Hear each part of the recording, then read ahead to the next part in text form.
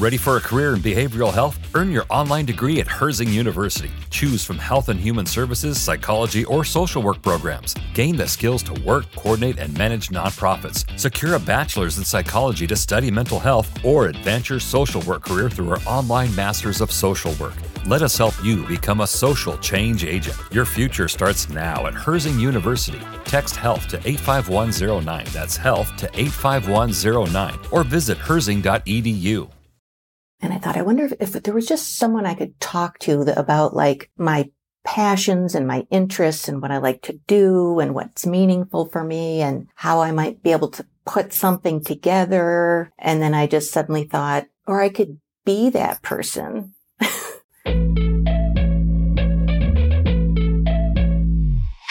Hello and welcome to the Women and ADHD podcast. I'm your host, Katie Weber. I was diagnosed with ADHD at the age of 45, and it completely turned my world upside down. I've been looking back at so much of my life, school, jobs, my relationships, all of it with this new lens, and it has been nothing short of overwhelming. I quickly discovered I was not the only woman to have this experience, and now I interview other women who, like me, discovered in adulthood they have ADHD and are finally feeling like they understand who they are and how to best lean into their strengths, both professionally and personally. I'd like to share with you this review from a listener named Carrie Granted on the Apple Podcast platform in Ireland. It's entitled, Thank You.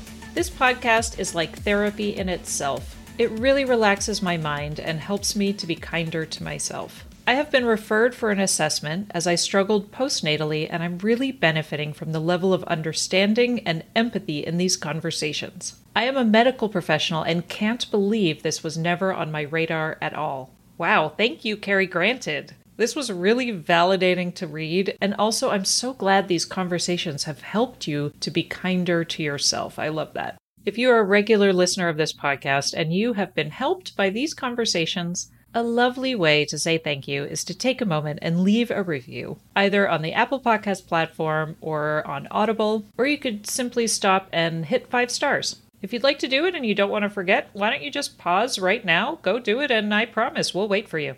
Okay, here we are at episode 126, in which I interview Susan Young. Susan is a certified holistic life coach, multi-passionate artist, and the founder of Triple Moon Coaching. She specializes in midlife reinvention for women over the age of 50. Her recent ADHD diagnosis at the age of 56 was a complete shock and the missing piece of a complex puzzle. As an empty nester, a divorcee, and a domestic violence survivor who has firsthand experience with codependency, sobriety, and now ADHD, Susan knows a thing or two about starting over late in life. As a holistic coach, she believes transformation happens from the inside out, and she's a big fan of using creative right brain exercises to stimulate our nonverbal genius. Susan and I talk all about her diagnosis experience after her college-age daughter was diagnosed, and how Susan's life radically changed seemingly overnight after her diagnosis and medication. We also talk about how Susan left her 26-year career in order to help women meet their souls and their goals so they can blaze their unique path to a joyful and purposeful future. Without further ado, here is my interview with Susan. Enjoy.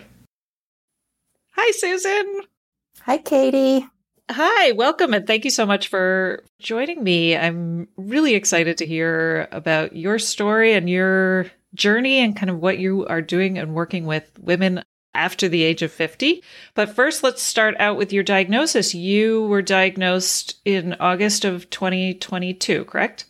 Yes, I was looking back at my notes. It was actually the end of July, but yes.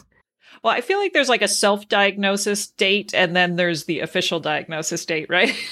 Yes. Thank you for having me. First of all, I appreciate having me on. Oh, yeah. So the self-diagnosis was earlier in 2022. So your daughter was diagnosed first and she's in college. Is she still in college? Yeah, she's almost 21. And so what happened was early in 2022, she just came over one day and said, with a lot of emotion, I'm pretty sure I have ADHD, just kind of out of the blue. And I didn't have this on my radar at all for myself or for her, or just, I was just like, okay. And she had a very long list, very long list of all the reasons, all the symptoms, which looking back now, I kind of get that. I feel like, once you have that self-diagnosis and you really think you have it, there's this fear of someone not hearing that or dismissing it in some way. So she had done all of her homework and she listed all these things, and I recognized all of it in her. I mean, I was like, yep, I totally see that. And then I said, and these are symptoms of ADHD? ? And yes, she informed me that she had gotten sort of a tic-tac diagnosis. That's where she sort of first came across it. And then a roommate, that they kind of had similar ways that they approach things. And a roommate found out she had ADHD. And so anyhow, one thing led to another. And so we kind of talked about her getting tested, and that was that. And then we had a second conversation a couple days later, and I had some time to think about this. And I just said, I'm thinking it's possible that I might have ADHD as well. And she said, well, I didn't want to say anything, but I'm pretty sure you have ADHD, and here's why. And she proceeded to talk about, all the appointments we've missed and been on the wrong day, wrong time, wrong place, hauling them out of school for a doctor's appointment that's next week, and, and various things. So she mentioned something which kind of just was a big light bulb. She's like, when you grow up in a family that has ADHD, how do you notice if you think everybody's the same way? Because then I thought, oh my God, my mother completely, like we nicknamed her Hurricane Gladys. I'm pretty sure my brother, so she's like, I thought that everybody always just talked all over each other and interrupted themselves but that's not necessarily how everyone talks or dinner. We just, completely talk all over each other. So anyhow, that made a lot of sense. And so then I pursued my own evaluation. Pretty sure I had it. And I got a recommendation from my therapist for an integrative practice that does assessments. And I had an intake call. And then I did end up having like the whole full-blown, 4-hour complete psychological profile testing. And then shortly after that, I had a an hour consultation kind of with the raw data. They actually produced like a multi-page report that takes about 3 months, but they'll kind of get back to you with what their initial findings were. And so I just remember talking to him, and they're a very trauma-aware practice. They're integrative. So he was very, softly talking about trauma and the trauma spectrum and how it relates to ADHD, and whether you had it as a child when you were born, or whether there were experiences that, do actually change your brain in the same way. And I didn't know where he was going with this. And I just welled up with tears, and I was just like, but I don't even remember what I said, but it was a but. And he just said, don't worry, it's okay. I'm going to give you an ADHD diagnosis. And I was just like so flooded with relief. And where he was going with that was really just the more comprehensive way that one can address it, not only with medication, but with therapy and supplements and, all sorts of other things. Endless conversations about ADHD on a podcast. I'm like, that's my treatment plan. Yes, exactly. Right. Well, and it is a theme, I think, that we explore a lot on this podcast, is the theme of trauma, right? And so many of us have experienced it in our lives, either overtly, either as women, either sexual trauma or sexist trauma or racial trauma. Like, there's so many issues that many of us have experienced, but then also the other sort of small t traumas around living a life undiagnosed, which was all of these ways in which we experience shame for executive dysfunction behaviors. And so then it's like a chicken or egg thing. Did the ADHD cause the trauma, or did the trauma cause the ADHD? And really trying to figure all of that out. But I don't think it's a coincidence that many of us have a lot of trauma in our past. that we have to untangle. Yeah, I think that's definitely true. And as a result, too, there's so much overlap with ADHD symptoms. Not entirely, but, 80% overlap with anxiety and depression and trauma responses.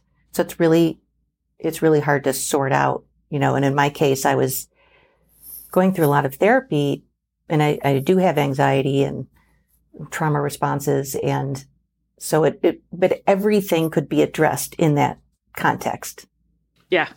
Except for the executive dysfunctioning, which didn't really come up because it just wasn't something that, I don't know, it just didn't, it wasn't something I brought up. I want to get back to your daughter. And so many of us who maybe are a bit older than your daughter, who are diagnosed in adulthood, get pushback from our parents, like what you said, which is, well, everybody's like that, or, that's just our family, or we're just quirky. Don't be ridiculous. These are, it's not ADHD. You're just, lazy.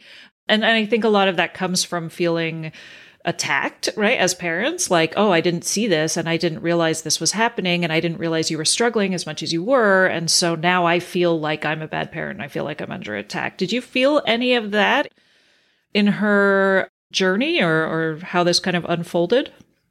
I never felt attacked, and I never was inclined at all to question what she was bringing to me. And I fully recognized everything she said. I did feel bad that I didn't know enough to recognize the symptoms because she had a really hard time in high school.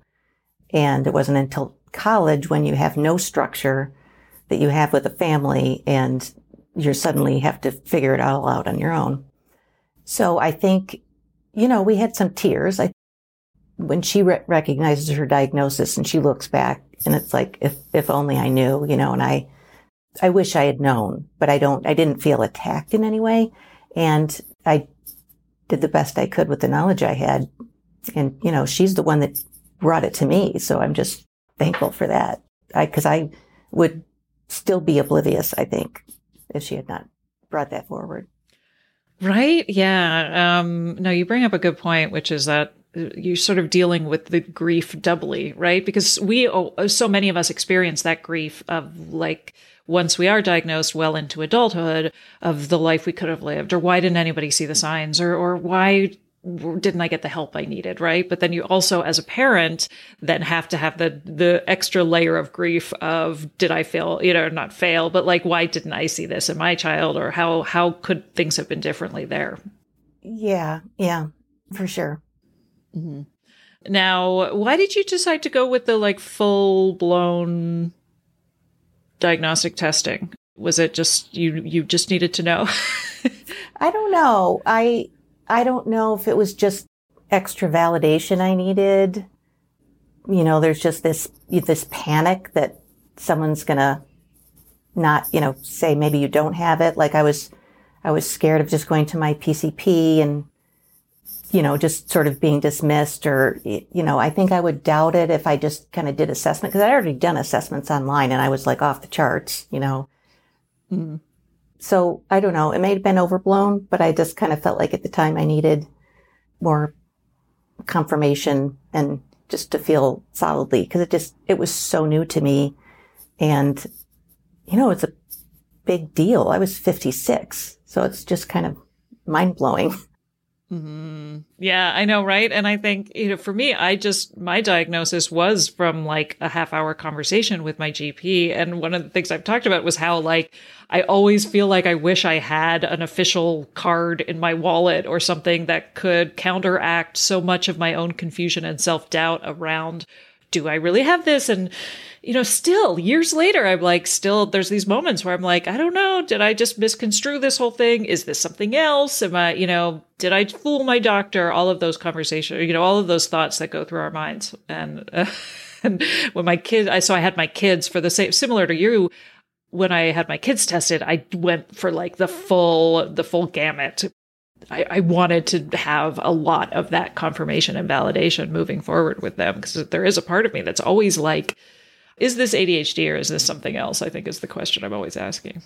Yeah, I think I anticipated that I'd have those questions for myself. And So I just kind of wanted to nip it in the bud. And I do feel like I have all this data if anyone were to ever ask or question, which I don't think anyone will. But it's like, well, let me show you my 10-page report here and read sections this and this and this and tell me if you have any questions.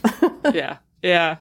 I took the more roundabout route of just delving into it and making it my life's work. And now I'm like, I hope I actually have ADHD. It would be really embarrassing if I didn't. So a lot of women who are over the age of 50, I think, have the question of like, how is it important to get a diagnosis? Or even their doctor says you've managed this long. What's the point of getting a diagnosis? You seem like you're okay, right? Like you figured out the structures that you need and whatever. Like, what's the point of a diagnosis? And I always feel like it's tremendously validating. I want to hear from you. Like you mentioned when you reached out to me that it was life-changing. And so I was, well, what does that mean for you? Yeah, I felt like it's another layer of understanding myself. And I had done so much self-discovery, but there just felt like there was still something off and I didn't know what it was. And so, I was pretty sure this was it. And I just really wanted to understand that. And quite honestly, I was excited about the prospect of getting some medication to see what that could do. Because, I had a very hard to focus and follow through on anything. And that was what ultimately was such a big change is getting on some medication and trying that and having this ability to focus and get things done. And it just sort of opened up this world of possibility for me of what I'm actually capable of, and I'd always had this sense that I wasn't living up to my potential in some way, that I just couldn't do certain things. And this was just a whole nother level of understanding. Yeah. I mean, one of the things, I feel like a common sentiment among adults with ADHD is never feeling like we are grown up and figuring out like, what is that about? Like, I think on the one hand, people with ADHD tend to, because we're interest driven, right? We tend to have like a youthful enthusiasm about certain things. And then you combine that with the executive dysfunction and feeling generally kind of terrible about, or we're generally not good at quote unquote adult things like budgeting and planning and remembering people's birthdays and that kind of thing. Is that something that a theme that you would have said in your own life? Yes, definitely. I have always felt like that I'm not quite grown up and that, I don't know how to do these things. And how did I raise children? And I still can't do the laundry. And, thank God for automatic bill payment because that saved my credit score. Yeah, kind of all a sense of what do I want to be when I grow up, which is also something actually coincidentally I hear from women over 50 in general. But I think you touched on, at least what I was taking from it was the idea of like the passion sort of being very almost childlike, with the sort of hyper focus and just getting so excited about a million different things. So yeah, it definitely resonates with me. Right? Yeah. It seems to be something many of us share, which is like, we never got the manual. We never got the grown-up manual. Yeah, for sure. Hey friend, if there's one thing I've learned about ADHD over the last few years is that we can thrive with the right combination of accountability, planning, coaching, and peer support. Knowing all this, I set out to create the ultimate all-in-one coaching and accountability community for adults with ADHD or learning disabilities. I knew I couldn't do it alone, so I joined forces with one of my favorite ADHD coaches, Alex Gilbert of Capable Consulting, and together we launched the ADHD Lounge. The Lounge was created as a safe place for neurodivergent adults away from other social media, where we offer live group calls, co-working, and body doubling every weekday for accountability, focus, and skill development. We have weekly and monthly goal planning sessions to keep yourself on track. We also have one-on-one office hours with myself and Alex. And of course, friendship and lots of peer support. We have 3 different membership levels to meet you where you're at. So if you're looking for an affordable way to stay connected, productive, and accountable, while also having regular access to ADHD coaching and expertise, then make sure to come join me in the ADHDlounge.com. Again, that's the ADHDlounge.com. And as a listener of the Women in ADHD podcast, you can get 30% off your first month with the code podcast30. So head to the ADHDlounge.com and use the code podcast30 to get 30% off your first month.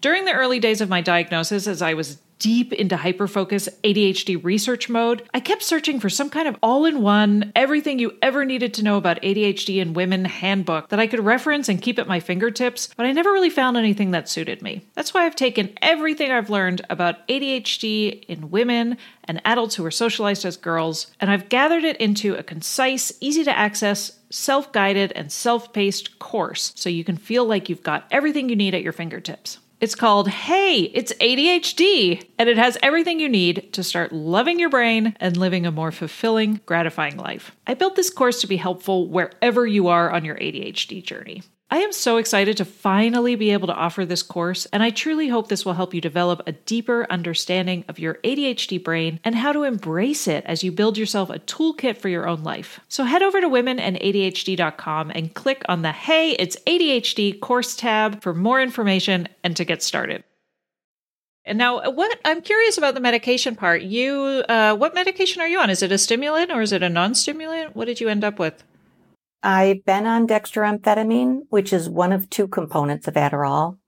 So it's a little less strong, and we tried that first because it often tends to have a less of a crash effect than Adderall. So I've been on that. We just kind of toyed with the dosage, but that's worked really well. I'm sure you're probably aware that there's a stimulant supply issue globally. So Adderall's been hard to find for a long time, and a lot of the others. Dextroamphetamine was fine until just this last time I had to refill. That's totally out of stock now. And the only thing they could get was Adderall extended release. So I'm taking that right now. I don't know if I'll stay on that or go back when the supply issue is fixed, but. Interesting. 'Cause I feel like that's another thing I hear a lot for women over the age of 50. I don't know if it's 50 is just sort of the cutoff, or if there's actual physiological reasons. But a lot of doctors for women over the age of 50 will discourage stimulants, right? And they try to root women toward the non-stimulant antidepressants and that kind of thing.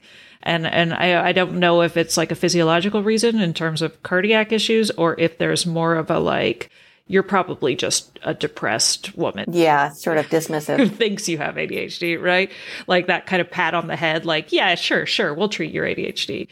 And so I was curious. I tried stimulant medication right away, but it didn't work for me. I don't know. I felt like the side effects were a little too much. I just felt agitated a lot of the time. It didn't. So I loved how quiet my brain was, but I also sort of felt a lot of, I don't know, it was hard to describe it. Just sort of antsy in my skin and a lot of that stuff and I ended up going off of it. But it's been working so well for my daughter that I was like, maybe I was on too high of a dose. Maybe I should have gone on a lower dose. I don't know. I feel like it's a full-time job trying to figure out medication. Yeah, we have the opposite, actually. So it's working for me, but my daughter was like, I can't, it's just too much. She just felt like you, just completely agitated, like her heart was going, and she was just on fire, and she just didn't like the way it made her feel. And she also experienced pretty significant crashes. Mm-hmm. Yeah, but I didn't get any resistance from the psychiatrist's office. And they're an integrative health place as well. So, they're considering everything. They're not just sort of throw you the medication and talk to you later. And they were suggested the stimulant to try it. But I did read something about maybe over the age of 65. And I sort of saw that, and then I began to panic. Like, what am I going to do then? And I just decided to put that down. I'm going to worry about that later. So maybe by then I'll be able to, manage without. We'll see. Now, it wasn't your diagnosis that prompted the career change, right? This was all kind of happening at the same time. You had already decided to go through this massive life change, and then you were like, "Oh, okay, now it makes sense why I'm doing this," right? Yeah, I had.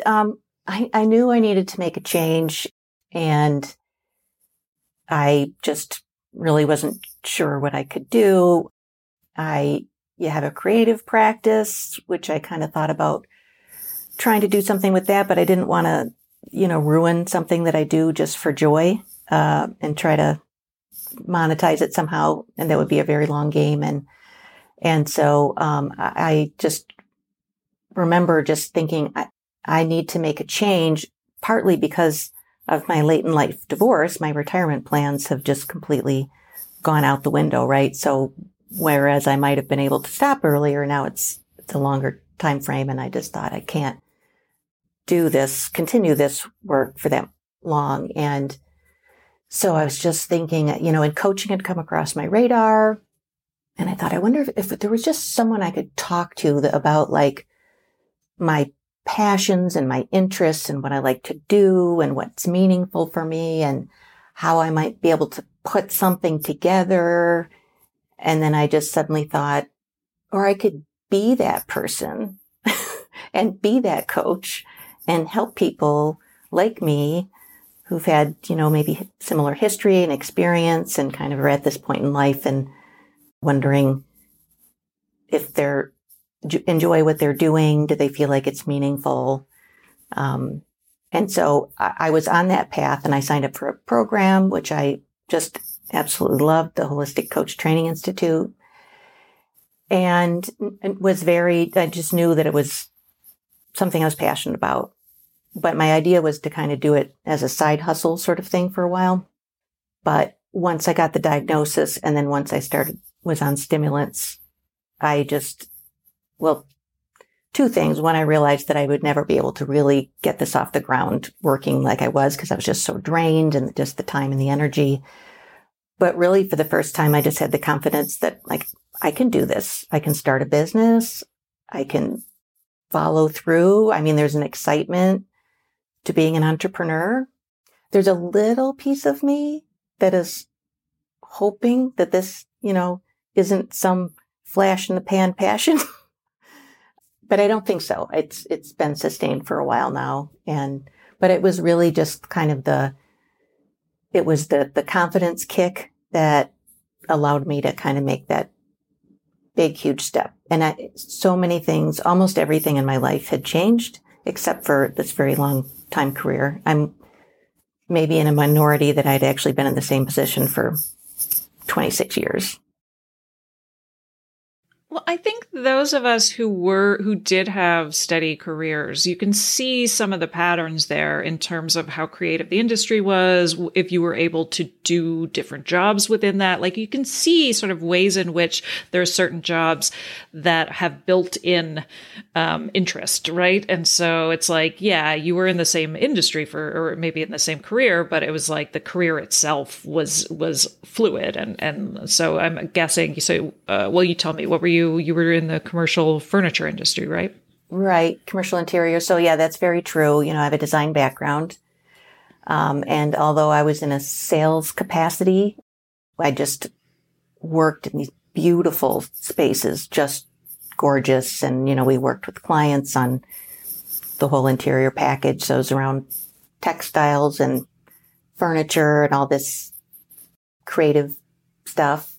And it evolved with different clients and kind of what I did with clients. I worked with the University of Michigan for 20 years, like the campus and the health system. And then I kind of moved into corporate. So there was a variety of things I did, but, towards the end, I just felt like I wasn't being challenged enough. It's that thing with ADHD. It wasn't interesting me anymore. And so I could not focus. I mean, I would, it was the whole breadcrumb thing. I did a lot of work from home actually. And I would find myself somewhere doing something and then wondering how I got there, what I'm doing. And I would kind of go back and trace my steps. And then I finally land myself back at my computer where I'd have an open email with like clearly I was trying to attach something. And I have no idea who I'm emailing, what I was doing, what attachment I was after. Don't even know how I got up from the computer. It was just like torture to make myself do the things.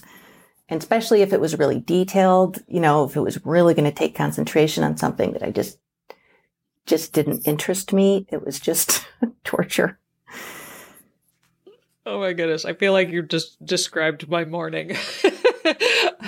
So many times, right? Where I like go to open my email and next thing I know, I'm like, where am I? What was I doing? Yes. I have to like rein myself back to the original task. Yeah. That's very relatable. But it's funny because I feel like this podcast, this job, this path I've been on is the longest I've done anything. And so I'm often now curious through the lens of ADHD. I'm like, why is it so fascinating and why is it so interesting? And I think it's like you said, it's like that recognizing if something stops being interesting, I just pivot immediately, right? Or I'm like, oh, it's time to like start a new course or something. Like I've built it into my job now, as opposed to all of the times in the past where I had started a job and immediately was like, oh God, I've hit a wall and nobody wants to work with me and this is terrible and I'm terrible and I'm a failure. Like all those ways in which I would kind of go to that place of negative self-talk as opposed to being like, no, actually, I just need to like light it, find something new to do. Yeah, exactly. So yeah, coaching feels like a really great career for either not only for people with ADHD in terms of being coached, but then also as a career for somebody with ADHD because it has that built-in malleability to it. Mm-hmm. Yeah. And I also, combined with the diagnosis and my age, what I find with clients this age is that people begin to wonder if they're doing something that they feel is purposeful, is meaningful. And that's something that I really enjoy about coaching. I feel like I'm doing something meaningful and providing value. And that just becomes, I think, really important as we get older. Yeah, well said. So yeah, I want to hear about who your clients are, because I know you work specifically with women who are over the age of 50, but are really feeling stuck, I guess, right? Mm-hmm. Who are some of your ideal clients? I work with women who are over 50 generally, who are starting over in some way. That could be literally or just kind of in a sense of identity. So that could be empty nesters who maybe have kind of lost themselves in a mom role for 20 plus years. Many people are able to be mothers and not have that happen, but I know there are many women that kind of have lost themselves in that process. Late in life divorcees, honestly, people with ADHD at diagnosis, because that kind of blows your whole self-identity to pieces. It's just a complete reframe, right? And also just, I think in general at this age, people that are kind of sense that they're kind of on autopilot, that they're just sort of on default and want to pause and kind of reassess. I think there's something about the age of 50 that is kind of kicks in this like sense of time slipping by, sense of restlessness and an increasing urgency. And that always makes me think of Brene Brown's quote. It says like midlife is when God shakes you on the shoulders and said, we're not fucking around anymore. So yeah, there's a lot of that. Yeah. Well, and I think also there's sort of a panic, right? I'm 48, but I have a lot of anxiety about retirement and, what happens if my husband dies or leaves me, right? Like I have a lot of anxiety around who's going to take care of me when I'm old and can't take care of myself. Like a lot of fear around loneliness and abandonment that I obviously never experienced when I was younger. Yeah. And so I think that plays into a lot of that, never feeling like an adult, right? Never sort of feeling like I'm not going to be able to take care of myself much longer. Yeah. Yeah. And I think, as I mentioned earlier, I've heard a lot of women over 50 say proactively, I'm beginning to wonder what I want to be when I grow up. And I think that also kind of speaks to the fact really that many women have spent decades taking care of other people. And that, that's a whole nother layer, sort of the society and patriarchy and women, and particularly women of our age, my age, who grown up in this culture where meant to serve. Mm. And that being selfless is something that's put on a pedestal as some sort of saint. But selfless means not having a self. And I think that's a tragedy, not something to be celebrated. So I think that underlies, everything with women in this age group, and then coupled with, just this sense of time going by and, do I enjoy what I'm doing? What am I going to do in the future? And is it meaningful? And where do I begin?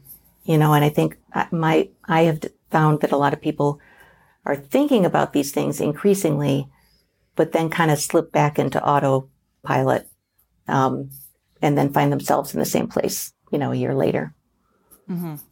Well, and I think also this is where the executive function piece comes in for a lot of us, which is we have so much anxiety about the future because we really struggle with planning and we struggle with, organization. And so we're experiential learners for the most part. And so I think it can be really difficult to think like, I don't know what my next steps are. And why talking it out and having a coach or a therapist who can really kind of allow you to sort through the trash, as I like to call it, and kind of like verbally work through, okay, what would my next steps look like? And what are those, the planning and the problem solving and the things that we really, really struggle with on our own, and why we kind of feel like, oh God, I have all this anxiety because I can't figure out, I don't feel any sense of confidence about how I would approach some of these bigger life issues. If that makes sense. Yeah, totally. And I think that there's a tendency to kind of have anxiety if you don't know the end point or how to get there, and feeling like that, you need to have a plan to get from A to Z versus kind of figuring out how you can take one step towards Z and create a plan, but you don't have to know how to get to Z to start in that direction. Right. Yeah. I think it's kind of coupled with that sense that we have to figure it all out on our own. And there's how do we begin to unpack where that comes from? I think, like you said, a lot of it comes from how we're socialized, which is we have to figure this out. We gotta work harder. I just need some time. If I had a couple hours of real focus time, I'd be able to figure this out, as opposed to really kind of getting to that point where it's no, this isn't something I can figure out on my own. I need help. Yeah. Yeah.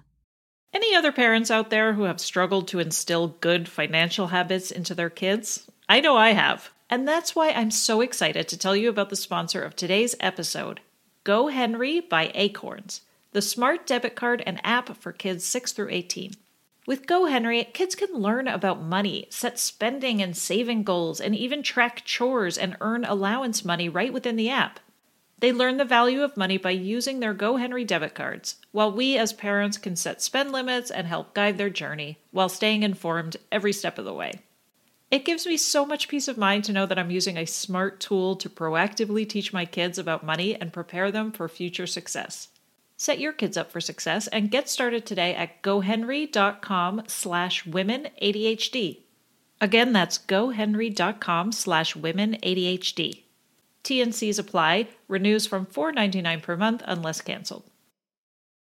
I'd like to take a moment to thank BetterHelp for sponsoring this podcast. If you're a regular listener of this podcast, you know I am a big proponent of therapy. Therapy provides me the best opportunity for verbal processing, something that is so important for my kind of brain and my sense of self. What I love about BetterHelp is that it's not a crisis line. It's not self-help. It is professional therapy that's done securely online from the comfort of your home. They assess your needs and match you with your own licensed professional therapist, and it's available for clients worldwide. So you get access to a broad range of expertise that might not be available to you locally. It also tends to be more affordable than traditional offline therapy, and financial aid is available. If you visit their website and read their testimonials, there are actually quite a few reviews that specifically reference help with ADHD. As a special offer for listeners of the Women and ADHD podcast, you'll get 10% off your first month. Simply sign up at betterhelp.com/womenadhd. That's BetterHelp, HELP.com/womenadhd. And there's a link in the show notes. This podcast is sponsored by BetterHelp. The other thing I love is that your coaching is called Triple Moon Coaching. Can you tell me a little bit more about the Triple Moon? Yeah, so I was searching for something that sort of inherently symbolized women because that's my, client base, and a rebirth, kind of a cycle of life in a rebirth. So I looked at all sorts of, there's so many, flowers and trees and animals and so many things. But when I saw the meaning of triple moon and the symbol, I just kind of knew that was it, because it represents the three phases of the moon, represent the three phases of a woman's life, from the maiden to the mother to the crone, as she's often called, but also matriarch. And I kind of prefer the matriarch word. And so I sort of think of my work as being straddling the two, from mother to matriarch, and kind of holding the both at the same time. And, and the matriarch serves as sort of a guide of a wisdom for previous selves. And then, the connection with the lunar cycles to women, also kind of brought in the spiritual nature because I am a holistic coach. So, I look at the mind, body, and soul as one. We kind of work from the inside out. And so that really just kind of, for me, captured the essence of what I'm doing and who I work with. I love it. It's such beautiful imagery. And I really love thinking about and embracing the idea of cyclical energy, cyclical productivity, cyclical progress, right? As opposed to feeling like we are always supposed to be on this upward trajectory, which is, I think, misconception. And so, right, like I think there's something very organic and like fertile about cyclical energy. Yeah. And I think, as you say that, I'm just thinking there's also, I think for me, maybe it's something that flows well with ADHD. It's cyclical and fluid, and, because things that are just very rigid just don't work well. I'm just thinking about planning things and calendars, and I don't know. It just seems like something more organic like that is, what am I trying to say? Is more in line with our energy. Yeah, right. Exactly. And I think oftentimes we, especially when it comes to energy, like hyperfocus and burnout, right? Like it's really, my ADHD diagnosis has really helped me have a lot more grace around when I'm recharging and when I need to just lie around and rest, because chances are I was just in a phase of like intense energy. And while I love the intense energy, it's not sustainable. And I think sometimes we forget that we need to stop and rest. And because we feel so alive when we are in our hyper-focus phase, and we're like spending, hours and hours and hours building a new website or, creating a new business or something. But at the same time, rather than when you want to be doing those things, but you can't get off the couch, I feel like I'm so much nicer to myself with those phases, as agonizing as they can be sometimes, to be like, no, this is where you rest. Mm-hmm. Yeah, that was one of the big things of self-compassion for me. It was so liberating to understand the couch paralysis. That was one of the things that I couldn't just figure out, because, I'd have, list of things to do that I wanted to do. It included things I really wanted to do. But the more time I had, this was even worse on weekends, the more pressure I had. And I just soon was paralyzed and just lying on the couch, can't do anything. And then you just beat yourself up. Like, what is wrong with me? Why can I not get up off the couch?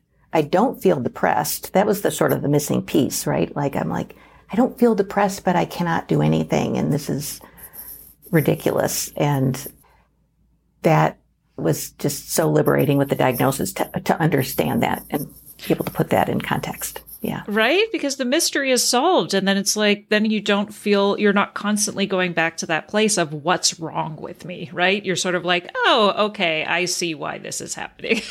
Yes. And well, it might be frustrating. At least there's a sense of like, okay, now I can, with the breadcrumbs, right? I can retrace my steps a little bit and figure out how this happened and then learn, how I can better manage this, right? Right. Or not, just enjoy binging a new show or something. Yeah, just lean into it and know that, right. It's part of it and not fight it and not beat yourself up over it and just go with the flow. Right? Yeah. I feel like I use that analogy too. The riding the wave and riding the current a lot more than I used to. Now, one thing you talk about too with coaching is the right brain exploration and kind of really like leaning into and fostering some of that right brain creativity. Can you tell me a little bit more about what that is and how that works? Yeah, I just, I kind of fold in my artistic background with the holistic approach to kind of have this creative framework where, there's a number of right brain activities that we can do. And that's tailored to kind of the specific, unique, ways that a client may learn, whether they're kind of visual or, like to write or, so there's a number of ways you can kind of tap into the right brain, but it allows us to get beyond thinking, to get beyond overthinking and just trying to figure something out in our head and kind of access this sort of, nonverbal genius and kind of getting to your soul. And that's also ties into the holistic piece that, we say we want to, help women get their souls and their goals.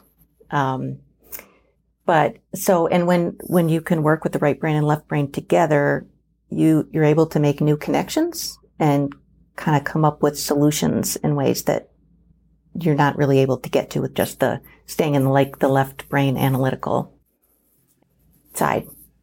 Mm-hmm. Oh, I like that. And it also kind of lends to the same idea that we were talking about of like having a guide, having a coach, having somebody who can kind of get you through some of this stuff that we might not be able to do on our own because we get trapped in that just do it, just try harder, just think harder. I think you said that on your website, just thinking harder. And I was like, oh yeah, I feel that. Right? I come across that, right? So many times I'm like, I just need to figure this out. Yeah, exactly. So this kind of lets you loosen up a little bit and, and people don't have to be creative at all to benefit from this. There's exercises and, well, first of all, everybody's creative anyhow. A lot of people believe that they're not. Everybody is creative. But some people I think are scared off by that. And it's not like a third grade art class where you're going to draw your tree wrong and be shamed forever. So there's no wrong way to do it. I love that. So now looking back through this lens, what would you say you love about your ADHD? I love the multi-passionate part of it. I mean, it's just so fascinating to be involved in so many things and learn so many things. And I love talking to people with ADHD, and I think we're also drawn to each other because of the conversations we can have. And, it means that there's this continual need or passion to keep learning. So I love to learn. I think we all do. And I think also that's really good for the brain, for longevity and holding off dementia. So there's great benefits too. But I'd say that's probably my favorite thing. I do really like it when I'm in hyperfocus, other than just the passionate part, but just, I don't know, feeling super productive and just being able to, I don't know, blow through a list of 25 things in half an hour and feel like you're on top of the world. Yeah, right. It's like all plates spinning, all guns firing, and yeah, it does feel good. It does feel good, yeah. Mm-hmm. Now, I'd love to ask the question about whether you would, if you could rename ADHD to something else. Have you thought about what you would call it? I have thought about that. What did I think it was, like euphoric selective attention discord or dissonance. Ooh, okay. So it's like, I was kind of coming from the angle of like, as you've said many times, it's not really attention deficit at all. It's the kind of the hyperfocus. And so it was kind of getting around the piece that we can really focus on something as long as we're interested in it, and then with the hyperfocus. So it's sort of like euphoric selective attention, but then there's this discord because it's not very practical, right? Like if you can only focus on the things that you're super passionate about, then you get to the executive dysfunctioning problems. Right. Yeah. I really like the name Discord because we've talked about how disorder feels a little too clinical. But at the same time, like it really can be quite debilitating. And so syndrome doesn't feel debilitating enough. And so, but yeah, Discord sort of really gets to the heart of like, well, there's a dysregulation there. It's like, it's not acting in a way that I feel like I have control over or that is necessarily always positive. Yeah, exactly. That's what I kind of played around with a bunch of words and that's kind of exactly how I landed on that. Or dissonance was kind of similar, but yeah, disorder sounds just so medical, clinical, negative. Yeah. And I'm curious, how is your daughter doing in terms of her diagnosis and college? Because I know that's a really, really difficult time for a lot of us. At least for me, it was. Yeah, she's doing well. She's in Spain right now on a semester abroad. So it's a completely new environment. I think she has some medication with her, but she's not taking it. And so the way she's managing it right now, I think, is if she really needs to get something done and she cannot focus and she just, can't do it, she might take an Adderall so that she could focus and just knock something out. But so she's kind of using it more as an as-need basis and going to regular therapy and taking fish oil supplements and, And on the adventure of a lifetime. So that's got to be exciting. Yeah, that's awesome. Is it just the one daughter? I have an older daughter who's in Portugal right now, actually in graduate school. Wow. So. Okay. Gosh, I love Portugal. Okay. And so what about your other daughter? Is she curious or is she very clearly neurotypical or? I don't think she has ADHD. Both my kids have anxiety, which is not surprising. My mother has generalized anxiety or disorder. I think I do as well. So, but she doesn't, because I've gone back through the filter of what I know now, really, and gone back, and I don't see that in her. And she's aware of it now too. I mean, she knows now what the symptoms are that we've discovered, and she doesn't resonate with it. So, So yeah. So interesting, right? Going through our family trees and trying to figure out where everybody sits on this spectrum. Yeah. My mother's definitely so incredibly ADHD. It's fascinating to think back to my childhood. Like I just have visions of like the kitchen. Like you would go down and she'd have like spoons all over the place, like on the counter. And I just envisioned so clearly, like having a damp paper towel that she's wadded up. That's like, she starts to wipe up some coffee grounds and like maybe a little bit of spaghetti sauce. And then it sits in the middle of in the counter just to be forgotten. You know, that was just very regular, and talking with a knife, you know, while the burner's on the stove with nothing on it, and just gesticulating with the chef's knife. And yeah, she was Hurricane Gladys. Well, I feel like, I talk so much about domesticity and women and some of the really difficult struggles. You know, so many of the things that we struggle with are things that we have to do with running a household, right? And as women, a lot of that falls to us. And then I'm like, can you imagine having ADHD and being a mother in like the 60s or even earlier, where it was like your whole, so much more of your life and worth was tied up in a lot of this crap that we all hate. Like it got, I'm like, God, I have it much better than my parents' generation in terms of what women had to face and make their lives, had to, whatever the word I'm looking for, just like had to be so central to their identity. Yeah, I really have compassion for my mom when I think back to it, because she was a mother in the 60s. She was an only child. She really had no domestic history whatsoever. She was a dancer, studied with Martha Graham, and she came from living in Manhattan in the 50s, and then suddenly somehow was an academic wife, with 2 kids. She choreographed through my brother's pregnancy, and then she would stay at home.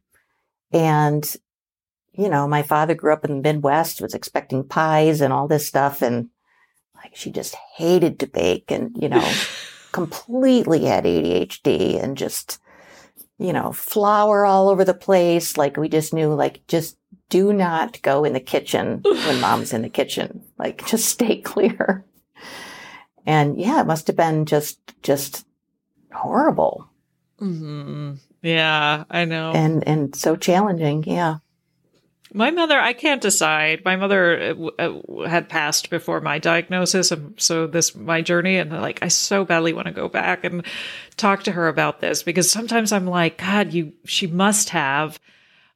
But, a lot of it I chalked up to her just being a feminist who was really dissatisfied with with stay-at-home motherhood. And she always was like, had side hustles and always had was working on a career, and she put herself through college after she put all of us through university. And so it was like all of these things that I see in her where I'm like, wait, is that ADHD, or was she just like a dissatisfied mom? Yeah. And I'm like, well, maybe that's all it was, but yeah. Maybe both. Right? Probably. So now I love this idea of just reinvention. And because you're right, I feel like that's what we talk about on this podcast, which is like, it is such a profound rearticulation of who we are in this world when we get this diagnosis. And it's really difficult to explain to other people who don't understand or have gone through this, right? And that's often our partners or our family members. It can feel very lonely a lot of the time when we're not talking to each other and finding each other. So I love your approach in terms of just like recognizing that there is this sense of rebirth, that it's not just about like, oh, well, this is the rest of my life now. I guess I'm trapped here.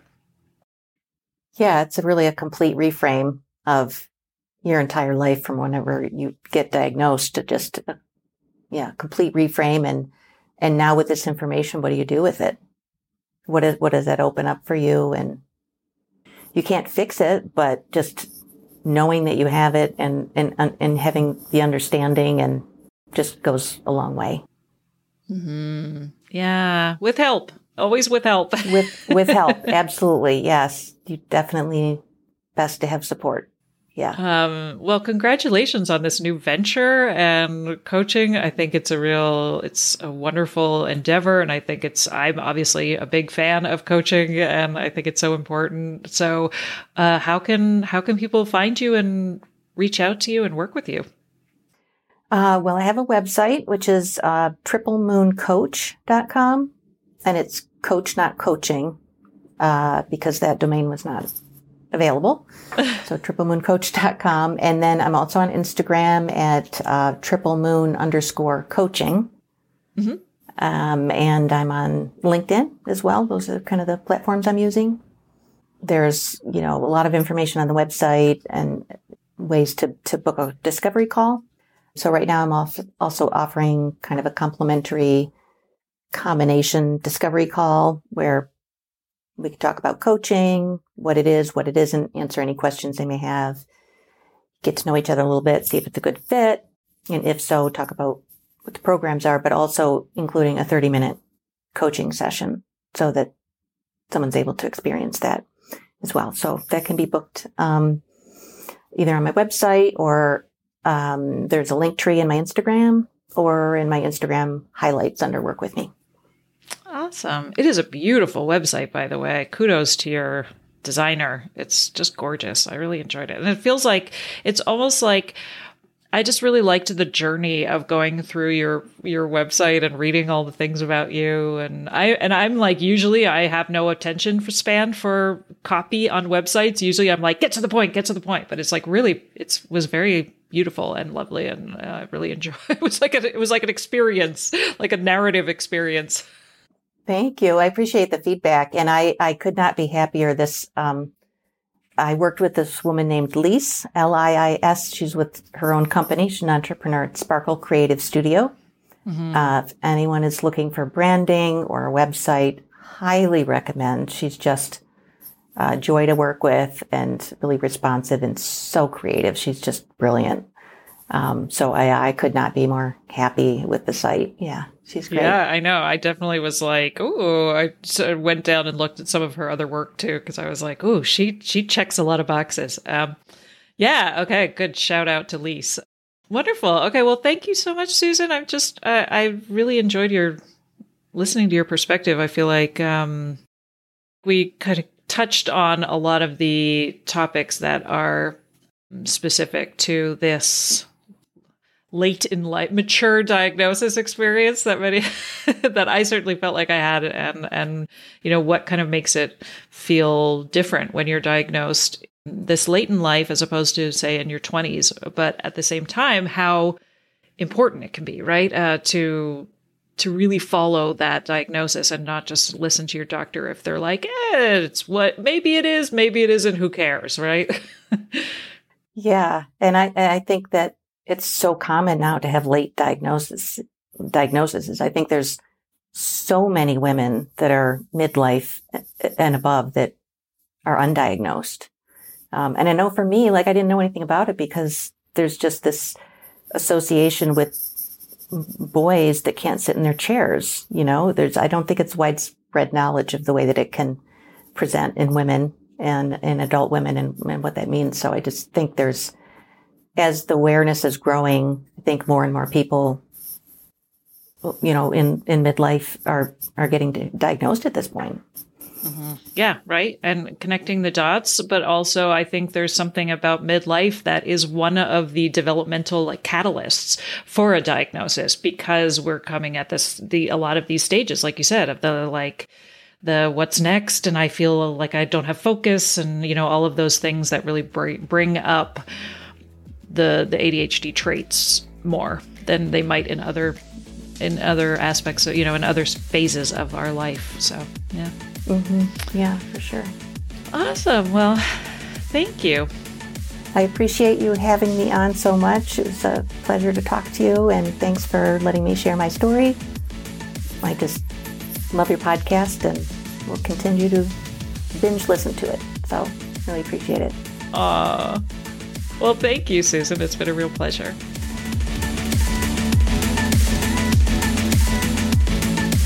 And there you have it. Thank you for listening, and I really hope you enjoyed this episode of the Women and ADHD podcast. Also, we ADHDers crave feedback, and I would really appreciate hearing from you, the listener. If you're a fan of the podcast, please take a moment to leave me a review on Apple Podcasts or Audible. And if that feels like too much, and I get it, then just take a few seconds right now to give me a 5-star rating.